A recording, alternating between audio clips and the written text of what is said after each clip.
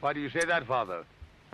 You aren't afraid, are you? No, but I respect some of the superstitions of others. Often they are founded in fact.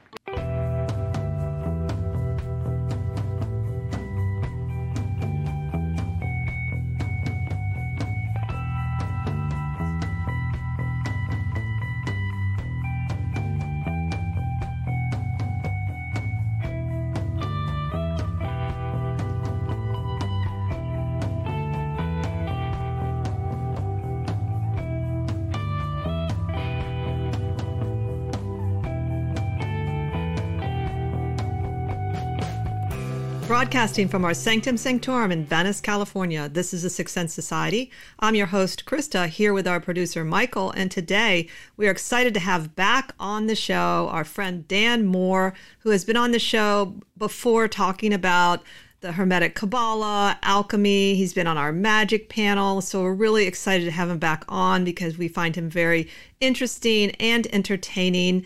He's going to be talking about one of our favorite topics, which is time, the metaphysics of time, however. But before we get started, Michael has a few announcements. Hi, everybody, and welcome to our broadcast. I'm afraid we're having to record today because we have some tech issues, but we'll be back to live streaming soon, and we definitely love the live streaming more than we do the recording. But we have a wonderful guest in Dan. We didn't want to lose the opportunity, so we will upload this as soon as it's recorded. You can get all the information on our upcoming shows on our website, sixthsensesociety.com, SIXTH, all spelled out.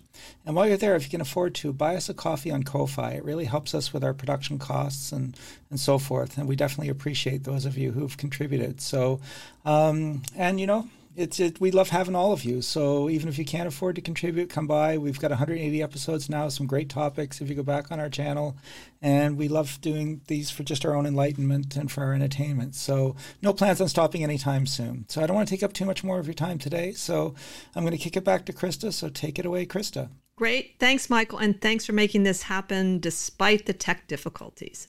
So welcome, Dan. Thank you. It's great to be back with you guys once again.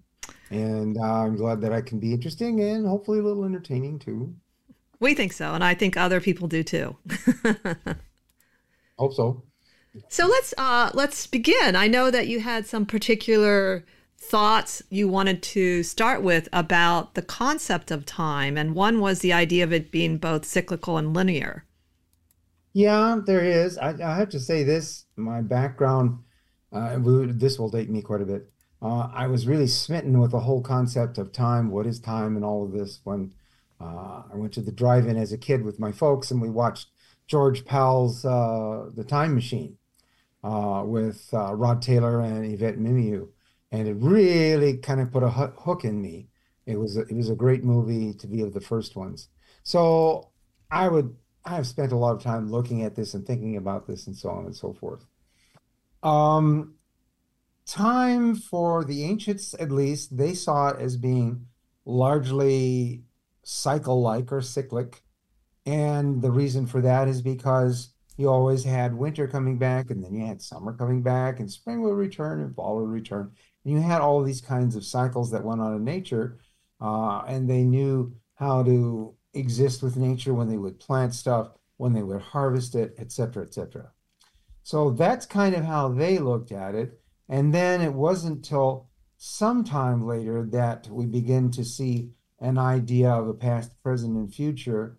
There are these societies like Egypt that had this continuity of what the society was for a very long time.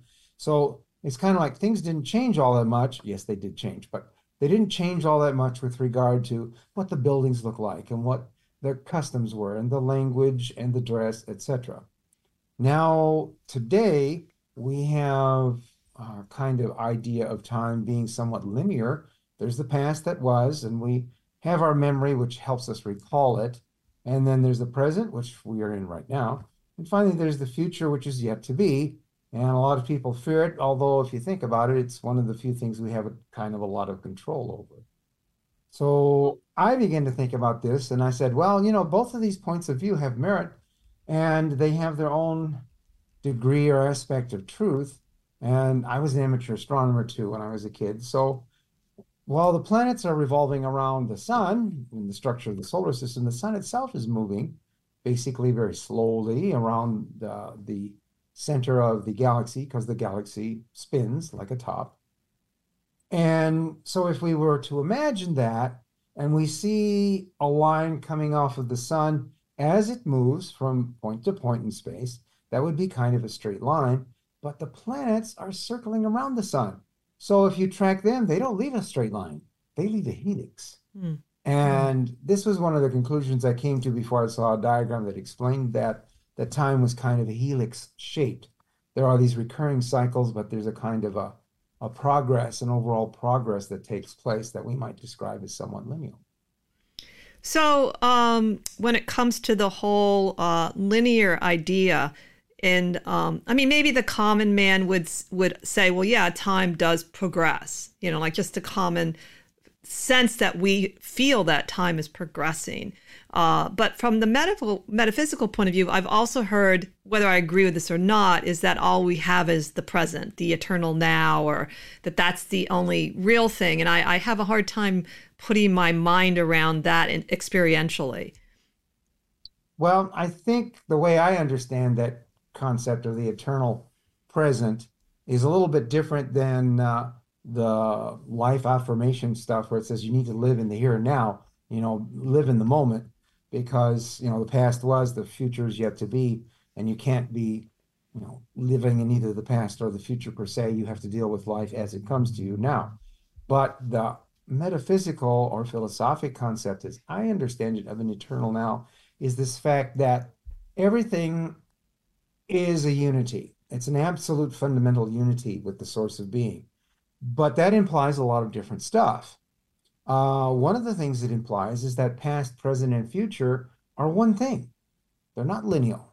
And when you look at them all together, that's the eternal now, a kind of transcendence of this lineal perception of what time is, and which I think is really an illusion. So that gives forth the possibility of maybe explaining how people have precognitive experiences, for example, and stuff like that, or maybe how other people can look back at the past to see what happened. Certainly a very famous English historian, Arnold Toynbee, he said that's how he did a lot of his research about the past. He would simply imagine what it was like to be there and what went on and so forth. That's fascinating. Now, one of the things throughout my life, I've often pondered the idea of focus in the present life. Since I was young, I've believed in reincarnation, and then of course I was introduced because of my father to the Seth material, which really kind of messes with your mind a lot. And one of the things I thought about when I was preparing for the show is this concept of, okay, if everything really is happening at once, which is in terms of physics even possible, like it is a theory that hasn't been proven, but it's possible. Why do you think in a particular moment I feel I'm focused on this particular life? Like I've often thought, why am I focused on this moment? Like, why couldn't I be focused somewhere else? And that consciousness working with time, it sort of just I find it interesting to think about that. I haven't come up with any ideas other than I like to think about it. Like, why is this moment important to me that nothing much is happening in this life, it seems, and why am I so focused on being here now? So what do you think about that? Or do you have sort of a opinion about something related to that metaphysically? Well, when we talk about reincarnation, you know, the thing that always draws you back to be incarnated in this presence in the time-space continuum in the physical world is some kind of a desire, right? And so your desires begin to focus your mind and your thoughts on all kinds of different things that are more or less connected with your everyday life and your hopes, your dreams, and with the basic necessities of life, like making a living and all that other kind of good stuff. I think when we look back at some of these, and I'm going to borrow what might be an old, hackneyed and trite term, but I think it's still very apropos, taking the words at face value, is when we strive to have an expanded consciousness, and we'll call it cosmic consciousness. We try to be aware of everything, everywhere, all of the time, and we discover that there's a lot of things going on besides our perceptions for what is here now. And I have personally experienced that kind of thing where I have felt what is happening in different parts of the world and whatnot. And then I've wondered about stuff that I remember from my past, and also some other things that have come to me, which seem to be these echoes of what they call far memory, right, of previous incarnations too. And there are some people who like to play with that when they, look at your past lives. They'll run you forward and say, what's your future life going to be like? And there have been some interesting experiences there, and they've had some commonality with some of the people who were in my circle at that time. So it's very interesting kinds of stuff. As to why you're here, it's kind of like you accept the limitations that are here of life. I like the thing about BOTA devil design of their tarot. So you have this man and woman that are chained to the half cube that the devil sits on, but the chains are not constricting around their neck. They could easily lift those chains up and let go of them. And we kind of accept our limitations and whatnot. And I think the devil, one of the esoteric titles for that, Charlie focused a lot on that, I think, is Child of the Forces of Time, if I remember. Well, that's interesting. There's a couple other, since we're bringing up the tarot and Kabbalah, there are a couple other of the major arcana associated specifically with time. One people may not know is the Hermit, who was originally at one point depicted with an hourglass. And then, of course, Saturn, who is the Lord of Time. And so that's the World card. And Michael and I always joke around because we use, Kabbalah and tarot to predict that we're Time Lords, maybe not very good ones, because you learn to go back and forth in time. Whether you're correct or not, you're training your mind to do that all the time as someone that works with people doing predictions. Not everybody does. Not everybody wants to do predictions, but we do. We get a kick out of it. Mm-hmm. Yeah. In fact, the thing you mentioned about Saturn being there, if you take a little bit of a look at the etymology of the word itself, Saturn of the Latins was known as the Titan Kronos by the Greeks. And that's where we get our modern word chronology from.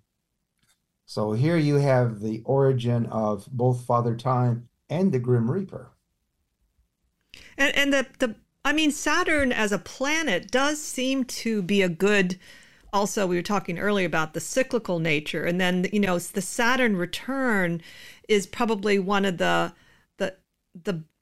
most useful cycles in a person's life, at least because it can happen 3 times in your life now fairly easily because people living long lives, but it's long enough to see something happen. So if it's like a very quick cycle, you might not see the progress, but with the Saturn, it sort of marks these periods of time for the human being to kind of examine.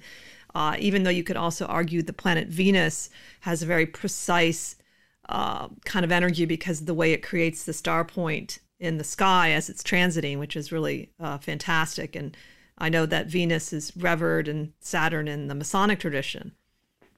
Yeah, Venus and the Sun are the only 2 planets that over an 8-year period draw a pentagram in the sky. And it's known as the pentagram of Venus. For Saturn, there's interesting stuff with Saturn, though. If we look at our Hermetic tradition per se, is it the Kabbalah, Binah, which is understanding, is seen as the divine feminine, yet a lot of people only see this kind of judgmental taskmaster type aspect that's kind of masculine of Saturn. I mean, after all our judges are robed in black, right? But there is actually a feminine transcendent aspect to Saturn.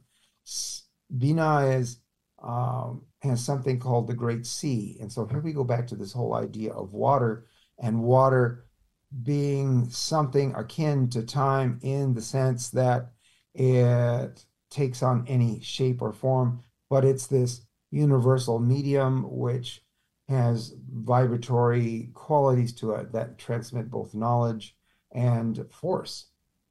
So there's that. And of course, the sea is a very feminine symbol. And then you have what is called in the grade system for the third order, that grade is known as Master of the Temple.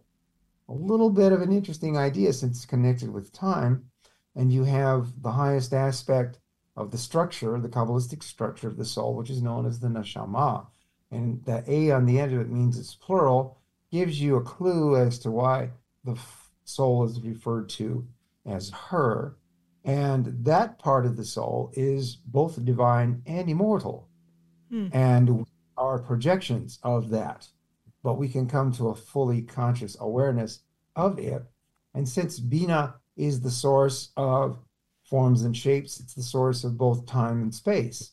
Once you get to that level, then you these things about the ascended masters and whatnot, it's a way of transcending both time and space, like Apollonius being seen in two places at the same time and stuff like that. It's interesting too. I think most people have had that experience of timelessness when you're so absorbed into something that you have that you really don't even know that time has passed. I think particularly when I was young, it was easy to do that. Children seem to be able to kind of understand that moment of timelessness and the past. I find it interesting too how time passes, how we experience, like during the pandemic, I thought those 2 years were the longest 2 years I've ever had. And then other times I felt like a whole decade went by really quickly. So that feeling and experience of time moving at different rates as a human being, I find kind of an interesting one. Yeah, and from the psychologist point of view, they attach that to your attention span. The longer your attention span is, the more often that time will go on. And generally speaking, when you're a kid or little kids, their attention span is really short. And as you get older, it gets longer and longer and longer and longer, generally. So there is that idea, but that too provides a key to begin to touch this aspect, in my humble opinion, of cosmic consciousness, because that's what your goal of meditation is. Everybody gets into the technique part of it, the nuts and bolts, without really talking, well, okay, I do all this stuff, but what am I going to get out of it? What's the goal of it? And that's part of it, to be able to merge your awareness with the perception of all consciousness, everywhere, all the time, forever. And that's where you get into things like that. So I guess when I was a kid and I watched The Time Machine, my consciousness got merged with, gee, that's really interesting. Would it be possible to go into the future and the past and stuff like that? Now, it's also, since we're talking a little psychology, it's also interesting to see how some people tend to project into the future a lot in terms of their mind, and they have a natural affinity. Other people tend to be, and even sometimes stuck in the past through how they speak to you and also their focus on it. And then, that idea of maybe wanting to integrate and balance it. But I personally have just noticed some people tend to just want to look ahead. Some want to look behind and at time. You know, you get that thing about, oh, the good old days. Or you get people who are always forward looking, a kind of Elon Musk kind of attitude. Well, things are going to get better and this is going to happen and so on and so forth. So yeah, you have that as well. And the thing is that once you begin to remove yourself from a kind of flat plane, bowl over your head thing about our existence, because even when you're in a plane, that doesn't really change a lot. And you get into a rocket ship and you go off the Earth or even to the moon, I guarantee you it is such an unlike life experience of anything else that you've had. It causes a form of initiation to take place. And I remember Rusty Schweikart talking about that when he looked back on the Earth. He said, I realized it's not us and them, it's all we. I love that. And that is the thing to come to the blooming of the mystic flower, whether it's a rose or a lotus, doesn't matter. That's where your mind opens up. And time is an aspect of that. So what about the concept of time travel then, since you, as a young person, you were interested in it from the movie? And do you think it's something people do in terms of consciousness, like a yogi? Do you think it's something physical we will eventually be able to do? I think that there are various aspects to that. I think it's probably easier initially to do it in your consciousness as a form of meditation or a controlled visualization or something like that. But like we were talking about earlier, there's been some curious things found in the world. I'm talking about physical evidence, not these kinds of photographs that say, well, this might indicate time travel. Look at the pictures of these people. And some of that we talked about.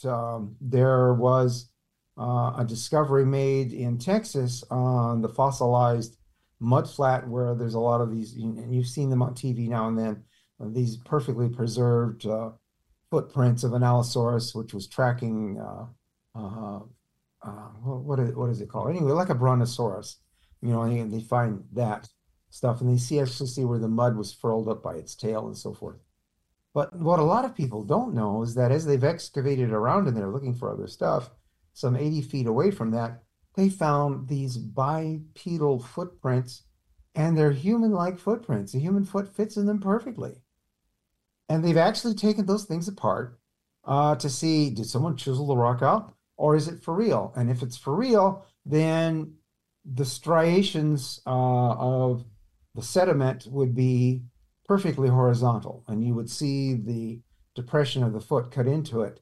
But no, the striations actually follow the conformation of the shape of the foot bottom. That's amazing. Which means they're real. So how did they get there? And there's a lot of other things like that. There are all these what are called erratics, and there's even been a couple of books written about it. I can't remember the authors, but one of the titles was Forbidden Archaeology, where things have been found that are, how do you explain this stuff? And because it kind of tears some holes in our whole perception of what the world is and how it functions. And the thing is, it's kind of conveniently overlooked by the larger, more widely accepted schools of thought in science, religion, or what have you. Fascinating. I love that. The other thing I wanted to bring up, you mentioned it sort of a little bit when you were talking about Binah, is the idea of time-space. And how does that, in terms of how you see it metaphysically, that concept, which I guess makes our world more of a four-dimensional world because of the fabric of time-space. And I'm always a little bit fascinated listening to videos about the physics talking about it. And I understand some of it, and some of it, of course, I don't. Depends on the physics person. Yeah.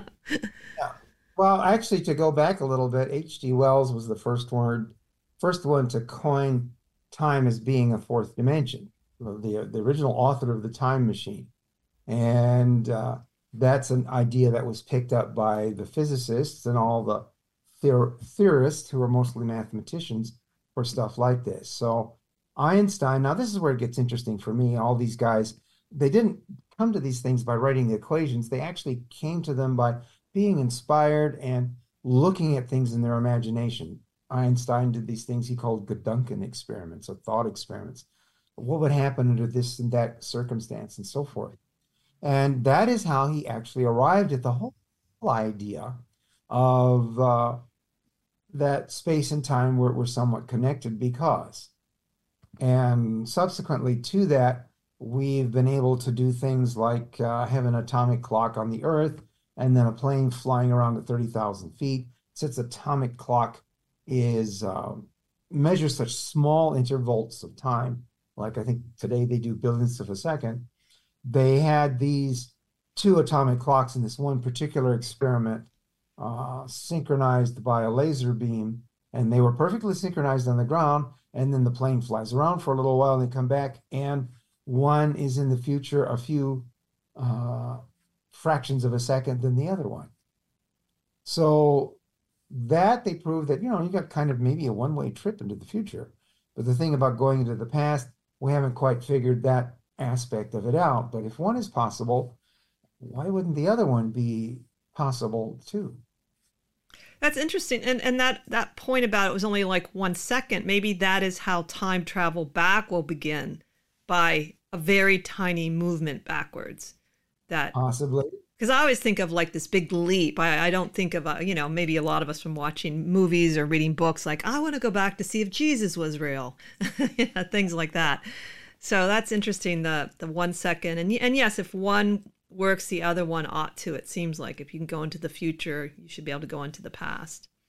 Yeah, might be this symmetry, and so who knows? Physics is still arguing about all of that, and we will see what happens. They get in they their theories paint themselves into a corner with the conundrum where they have, well, at the very beginning there's the Big Bang, and then people start saying, well, what was there before that? And so you get a whole thing about multiverse, blah blah blah blah blah. And it's wonderful mind stretching stuff, but you have the same kind of thing in following a mystical or magical path or tradition, like was what we generally talk about. They've been speculating about that literally for thousands of years, because the magic ingredient for all of it is consciousness. And you have people who have been exploring consciousness in Eastern and Western traditions for a great many generations. Now, another aspect of time, of course, is the musical side of the rhythm, which is a very hermetic concept, and the idea of the phrase being on time. And one of the things I have observed is when, for instance, you tend to respect something and act in accordance, you can have a different relationship with it. So if I'm someone that respects and appreciates time and shows it in certain ways, however way you want to do it, certainly just by being on time, that you establish this link to time. If you also consider time could actually be a being on some level, according to Tarot, the Lord of Time, Saturn. It's an interesting title when you think about it, that time isn't this, just a concept, but there's actually a Lord of Time. Yeah. And I think I think if I remember right, correct me if you're wrong, I'm wrong, that the World of the Universe card actually has two esoteric titles. One of them is Child of the Forces of Time, and the other one is Lord of the Gates of Matter.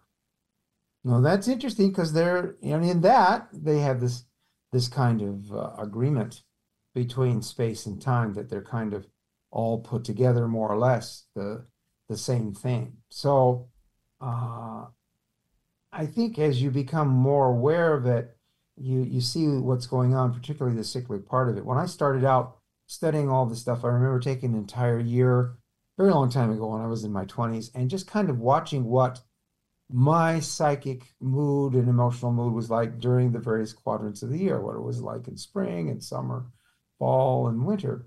And it was very interesting to find what distinguished those things.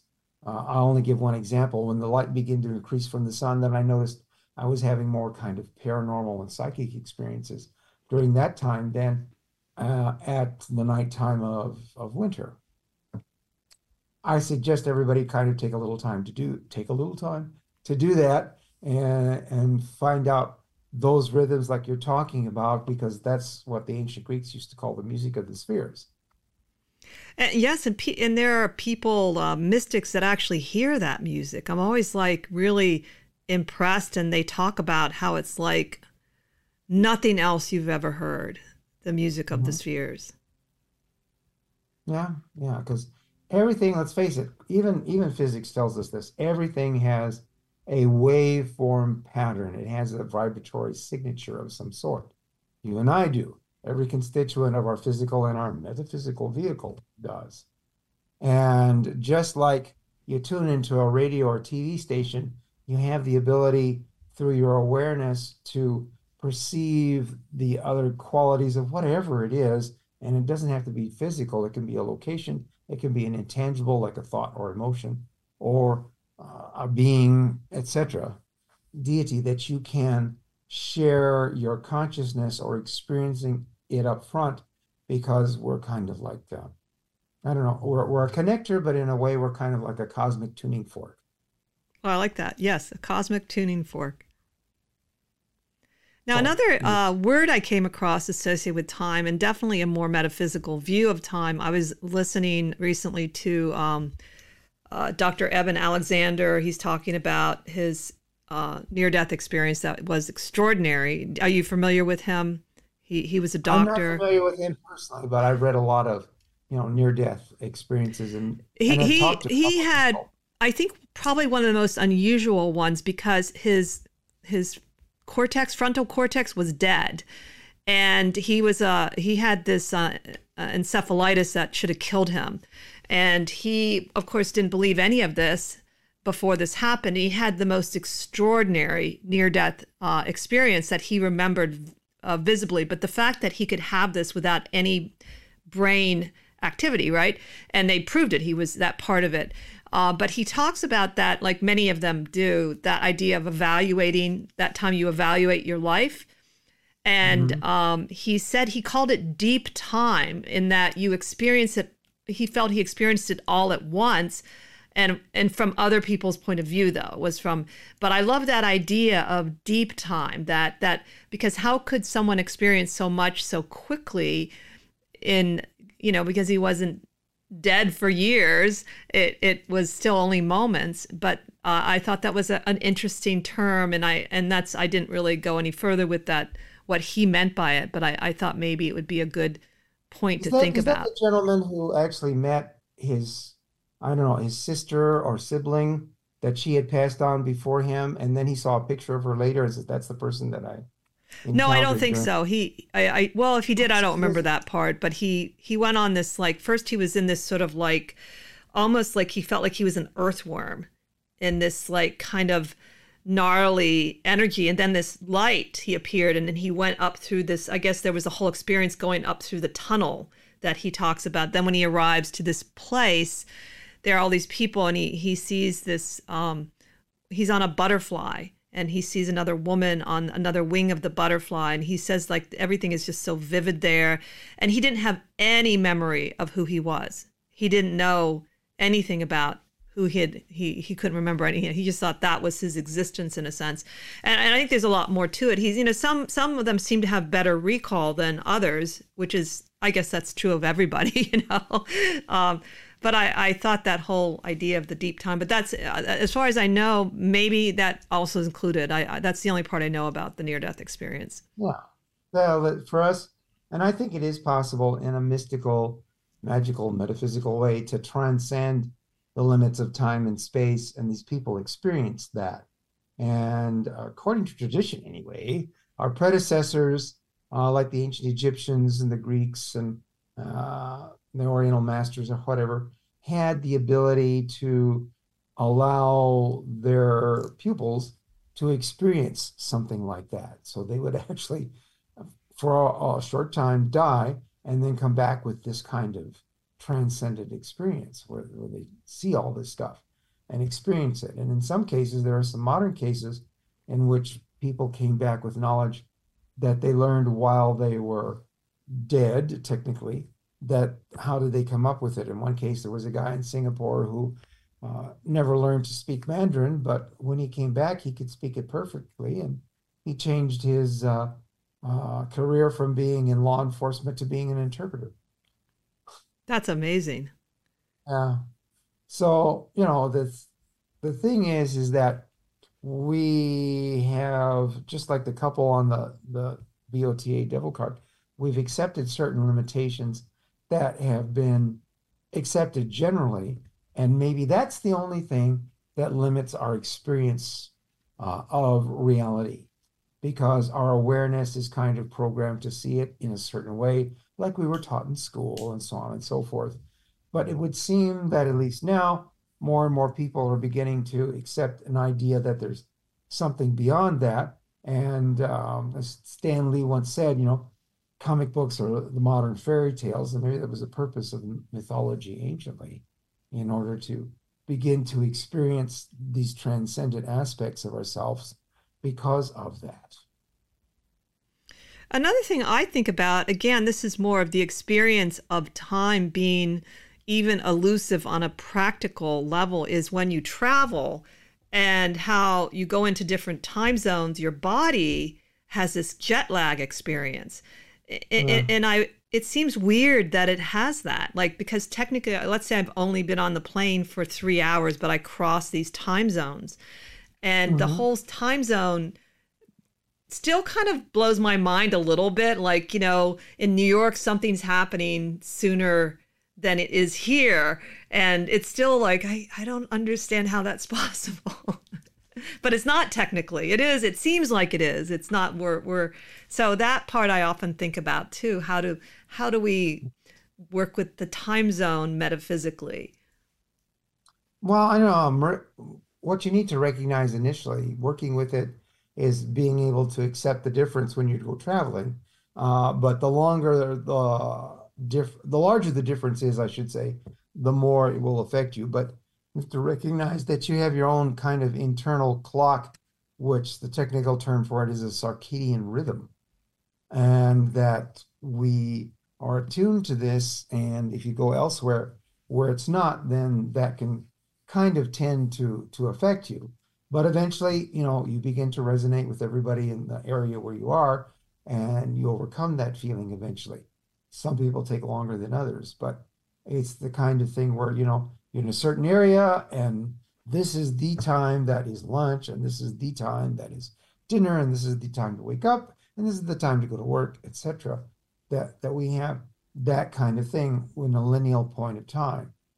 But if we were to become an astronaut again and go out onto space with that kind of heavenly or godlike point of view and take a look at the Earth, okay, and we could see the Earth revolving, and we would see the shadow side of the Earth and the lit side of the Earth, and there's that thin line that's called the terminus, which is the in-between place. And that very thin line is where the people living there, depending upon where they are in the cycle of rotation, either the sun is rising for them or it's setting for them. And there are these two distinct zones, but it's still the same the same sun. So in that point of view, the sun is rising and setting constantly, continuously, all the time, because now we have removed ourselves from a lineal concept of it. And now we're looking at something that's a little bit more essential. And in a way, physically, it's describing what we can experience in a spiritual, soulful, mental aspect, however you want to describe it, as the eternal now. Now, time is different in space, right? I forget how. Well, it's different in space depending upon how close you are, one, to a gravitational object like the Earth or the sun, and two, how far away you are. The idea is that light is what's carrying the information. So if you're a light year away, by the time that light gets here, they're looking at you a year ago. I mean, if you had a telescope to see or something. So that's the idea for that there too. The closer you go to the speed of light, the more time slows down. And that was the thing about going into the future, because time for you is running a little bit slower. And I forget, there's one of the astronauts that they did a little calculation, and he's living about a minute into the future relative to the rest of us. That's fascinating. So it seems almost that time has different dimensions almost, in that the physical aspect of time in the body, like the biological clock versus the time connected to consciousness. It's almost as if time is obeying certain physical laws too, and the more material things are, then time itself almost appears material, such as the aging process. Yeah, again, for me, the ultimate source of all of this and how we appear to ourselves and to everybody else has to be the essence of what you are. And that's mental or spiritual, it's consciousness. So the more the consciousness accepts ideas like that, then the more you're tied to it. And then we have these things, particularly in Judaism, and I imagine you could find them in other traditions, where they talk about a few people who knew God directly and transcended to be with God without experiencing death. They transcended death. They simply vanished in a flash of light or what have you, or like some of the stuff we've seen in Star Wars lately, if you've been watching any of that, where Luke turns into a whole mass of shining particles and floats away. I think the same thing happened to Odin in the Thor movies and whatnot.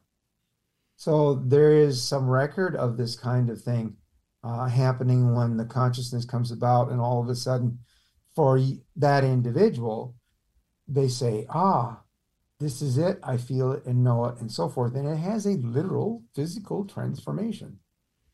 I think that's true about Guru Padmasambhava in the Tibetan tradition. He never really died, but you can't see him unless you have a certain kind of, wavelength going on, but that he's actually still alive somewhere, and you could actually still interact on some level with the actual guru, which I only learned about recently. Even though I heard about Guru Padmasambhava years ago because of my Tibetan Buddhist background, I said, wow, that's cool. Now I want to find out how to meet him. Yeah, that's one of these qualities for people who graduate into the grades of the supernal triangle of the tree, the master of the temple, the magus, which means magician, and finally then there's the ipsissimus, which means the one who knows the self most. And when you know the self most, you know everything is one, and this is not just your body. It is an aspect of your body, but your true body is everything, everywhere, all the time. You just use this flesh, blood, and bone for the purposes of incarnation. And eventually you will transcend that the more you go on this path of the heart and bringing out the never-ending, uncreated light, which is what they call in Hebrew the Ein Sofer, to bear, to be manifest, to be realized. Now, one of the other aspects of time that many people want to know and experience is the idea of timing, and how when we experience flow, we appear and are often at the right place at the right time. And that is, and everyone's had that happen more than once, even if they don't call it that. And that, I love that idea of flow and synchronicity and how that makes us feel, and we really are more in harmony with our world. Yeah, I don't expect anybody to believe me and whatnot, but the more I've gotten into this, the more that is happening in my life, in the sense of things have never really been better. We've been taken care of. I've done things just in the recent past that all of a sudden are necessary for what's happening right now, and that kind of thing. So you can develop an expanded awareness such that you are functioning in this harmony with what everything is going on. Paul Foster Case called this, the will of the eternal, the one true will, and that comes directly from Jewish mysticism, that everything is functioning in accordance with that will, and the more you realize what it is and you resonate yourself with it so that you kind of behave in harmony with it, the more these kinds of coincidences, which I don't believe exist at all, occur to you or to groups of people or so forth. Well, the concept of resonant is actually how time is kept with watches, with the quartz. The resonance and the frequency that quartz holds those resonances, literally, it's actually proven that there is a resonance. I do feel a little bit that there are people in the spiritual community that really misuse that concept of vibration, though. And they, for instance, I heard someone recently talking about you had to have a certain vibration to see the reptilians. And I just happened to be watching that lately, and kind of putting people down. And my experience personally of meeting what I would consider highly evolved people would never did that. In fact, what they would do, they would raise me up just being around them. I would find that I would naturally, better things would happen being around them. But I honestly never heard one of them say something like, Krista, your vibe is off. Yeah. Well, this is what are we trying to do here? Think of it like an orchestra, okay? And each of us is an instrument to that. So there is our waveform pattern, our vibratory signature. And when you resonate with everyone together, there is this wonderful synergy called harmony that takes place. So we make music. And if you don't, it's just noise. So is it a resonance, or is these people about a dissonance? And you're right. There are people who do not appreciate the positive aspect of doing stuff like this. And frankly, if they were to sit back, because this is one of the things I did too when I was a younger person, I looked at people who had a negative attitude, which unfortunately is a great many people in this world. And then what was their life situation like? What was their health like? And so on and so forth.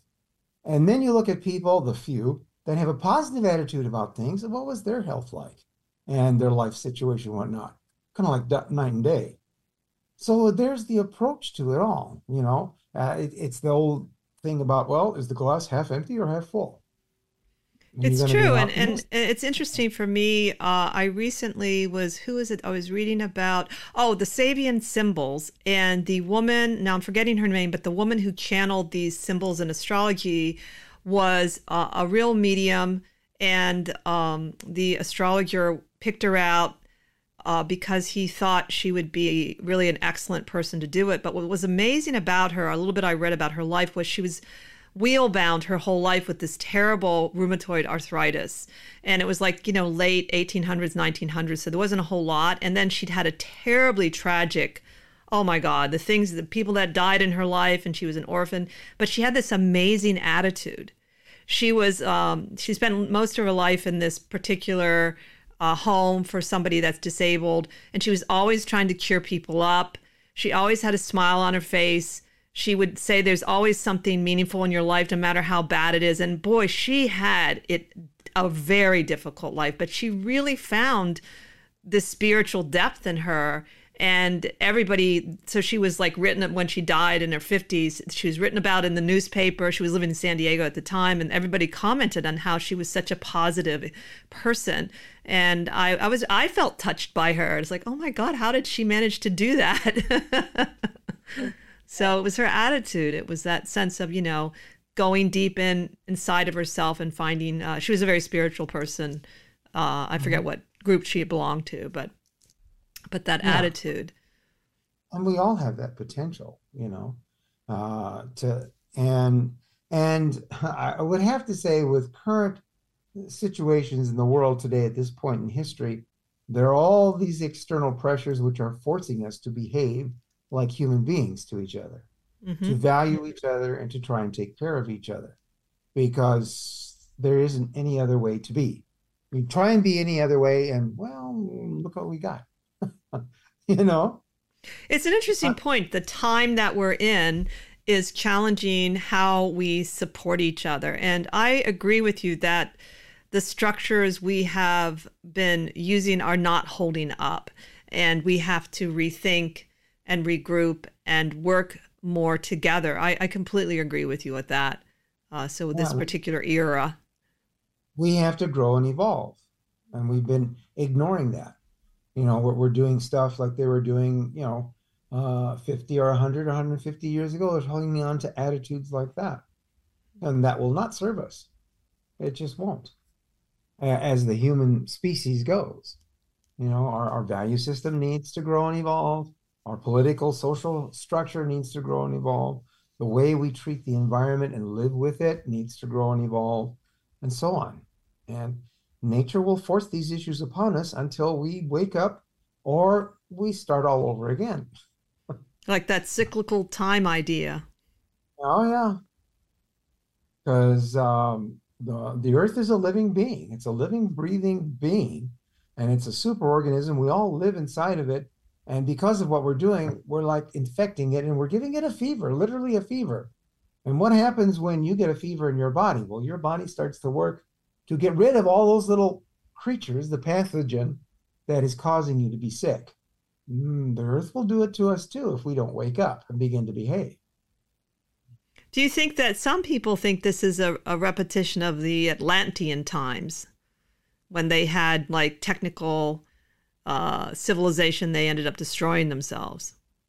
Well, maybe. I've read some stuff that this asteroid belt that we have between Jupiter and Mars was a planet itself once upon a time. In fact, the interesting thing is there's a lot of chunks of ice in that. And that planet was destroyed by the people on it, which maybe have been us, the life wave, not growing up and doing the right thing. And so what? The whole planet's gone now. I've read that kind of stuff too. Maybe so, maybe not. But the warning is still there, and we have to pay attention to it because what's happening on now a larger scale is what happened on Easter Island on a very small scale. When they cut down all the trees and there was all of this competition between the various groups and so forth. And no, we know what's right. No, we know what's right. And you see what happened. They went through a time where they starved and they turned to cannibalism. It was so bad.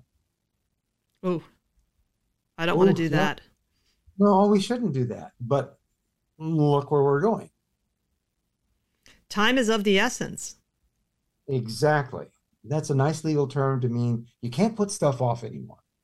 You've got to grow up and be real and face the situation and do something serious about it now, not tomorrow, not a year from now, or let the next generation worry about it now. And that's a temptation with if you get too into the philosophical view of time is if someone uses it negatively to say, oh, time doesn't exist and we are all one and what does it really matter? You can get too detached, it seems like. I've met a few people like that. Yeah, well, I would suggest that they don't understand what they're talking about because you're connected with everything. And like I said, this is only a part of your body. If you really sit down and think about this aspect that everything is absolutely, literally one, what does that mean? I mean, it means things like you are alive in me, and so is everybody else that ever was, is, or will be. And the same is true for you. Now, that's got to wake us up. It's a head-twisting, mind-boggling kind of thing. But at the same respect, I have every confident expectation that it is the truth. And that's not just true about the humans. It's true about the humans with the land, with all the other beings, whether they're trees or animals or the water or space itself. We are one with it. And that's where you need to be. People want to be disconnected from this stuff. They don't want to have their responsibility. And that's why in Kabbalah, you always have Malkut. Your feet are always on the earth and your head might be up there in the light, but you're supposed to be a connector.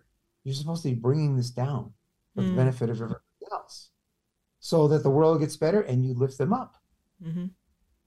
I mean, in Buddhism, that's the same thing. The Bodhisattva hesitates to go into nirvana and become full Buddha because he sees what we're all doing to each other.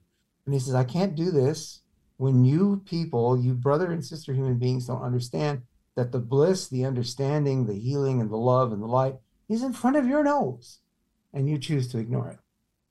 Yes, they put off their enlightenment deliberately. The Bodhisattva. Yes. Right.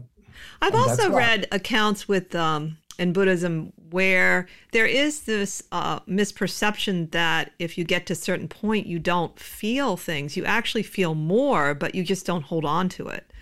That compassion helps you to have that empathy towards the butterfly or the tree.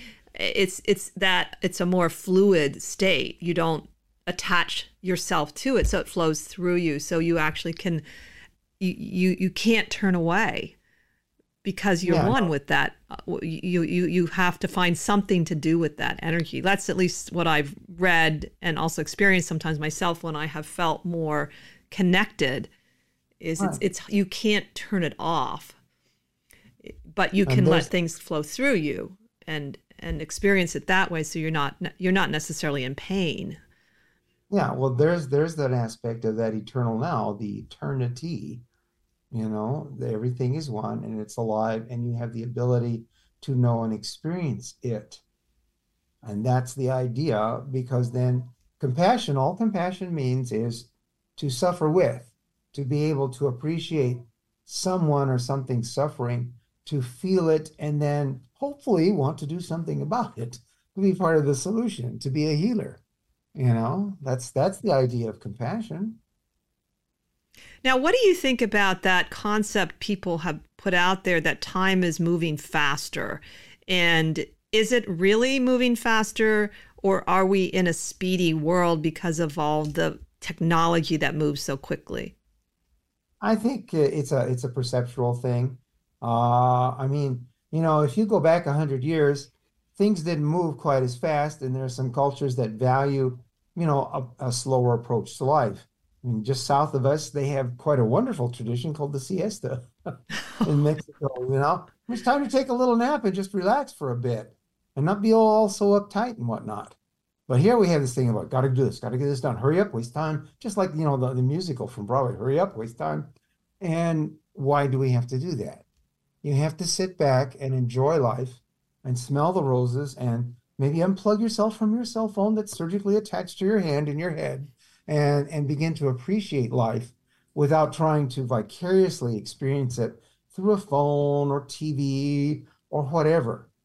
Just go out there and experience it firsthand. I mean, you can't vicariously eat food or drink water. You have to experience it firsthand. Treat it like that. It's a wonderful gourmet experience. Yeah, Michael and I, we get inspired by bird naps. Birds are really good at the whole short naps. And one of the things about birds, at least certain birds, they age really well. And I'm sure some of it's the diet, but like even my old crow, she still looks beautiful. Her feathers. And my oldest finch was 11 when he died, and he looked maybe a little bit old, but I've often wondered at that. They don't age the way humans age. And I thought, well, maybe it's also the bird naps. Yeah. They take a lot of little naps. Those wonderful Galapagos tortoise that are 300 and 400 years old, for example. And in fact, this is when we talked about, just to digress a little bit to our discussions in alchemy, that was one of the promises about being able to live longer than the regular period of lifetime, and whether that meant direct transcendence or not. But for everybody listening out there, go to Google and type in immortal jellyfish, and you'll find a lot of stuff in there about not just certain kind of jellyfish, but all other kinds of animals that are very long-lived, and even trees. But the curious thing is, all the stuff that they have in their physiology, we have in our bodies too. So who's to say that at some point that activates in a certain way to preserve rather than decay you? I'll have to tell you something. My wife likes to watch Dancing with the Stars. Cheryl Ladd was on it, the original Charlie's Angel from way back when. That gal's 71, and man, her face might look a little bit like it, but she moves like she's half her age. And she looks it too. You see that with, I've met some Tai Chi masters like that, that they're so limber and energetic, and even more so than even people in their 30s. And depending on what race they're from, because sometimes the Chinese do age well with their skin, but still they looked older. But other than that, they could be in their 30s easily in terms of their energy and ability to do things. Yeah, it's all your mental approach about life as to what, time is wearing on me, I'm getting old and all this. I remember one gal who hadn't had given birth to a child. She goes, my biological clock, it's running out, You get into this kind of a thing. So there are these people. There was this lady in France who I think she passed away at the age of 114. She had to stop riding a bike at 105. She went through 2 world wars, first one and second one, right? Because she was in France. And I think she lost a child or two, which is an incomprehensible loss. And she smoked a cigar and drank wine most of her life. 114. Yeah, there are more stories like that. Isn't it the approach? Isn't it the approach that you have to it? Again, is the glass half empty or half full? And on that note, we are running out of time, as they say. So thank you. Put time in a bottle, like the old song goes, right? Yeah, there's so many of those phrases with time. I almost was going to make a list of them, but then we'd have no show. But thank you for coming back, Dan. It's my pleasure. I enjoy visiting with you folks anytime. I have quickly a few videos that are very short, about 10 to 13 minutes on YouTube. If anybody wants to know about them, where they explain the scientific aspect of time and then some of that fun stuff about photos, which supposedly are things that are out of time. My email address is on the website. You can write to me and I'll be happy to send that stuff back to you. And there's a lot of other fascinating stuff on there. So. Great. Thank you for sharing that. And thank you all for listening. Join us next time as we continue to explore the esoteric and the obscure together. Have a wonderful week.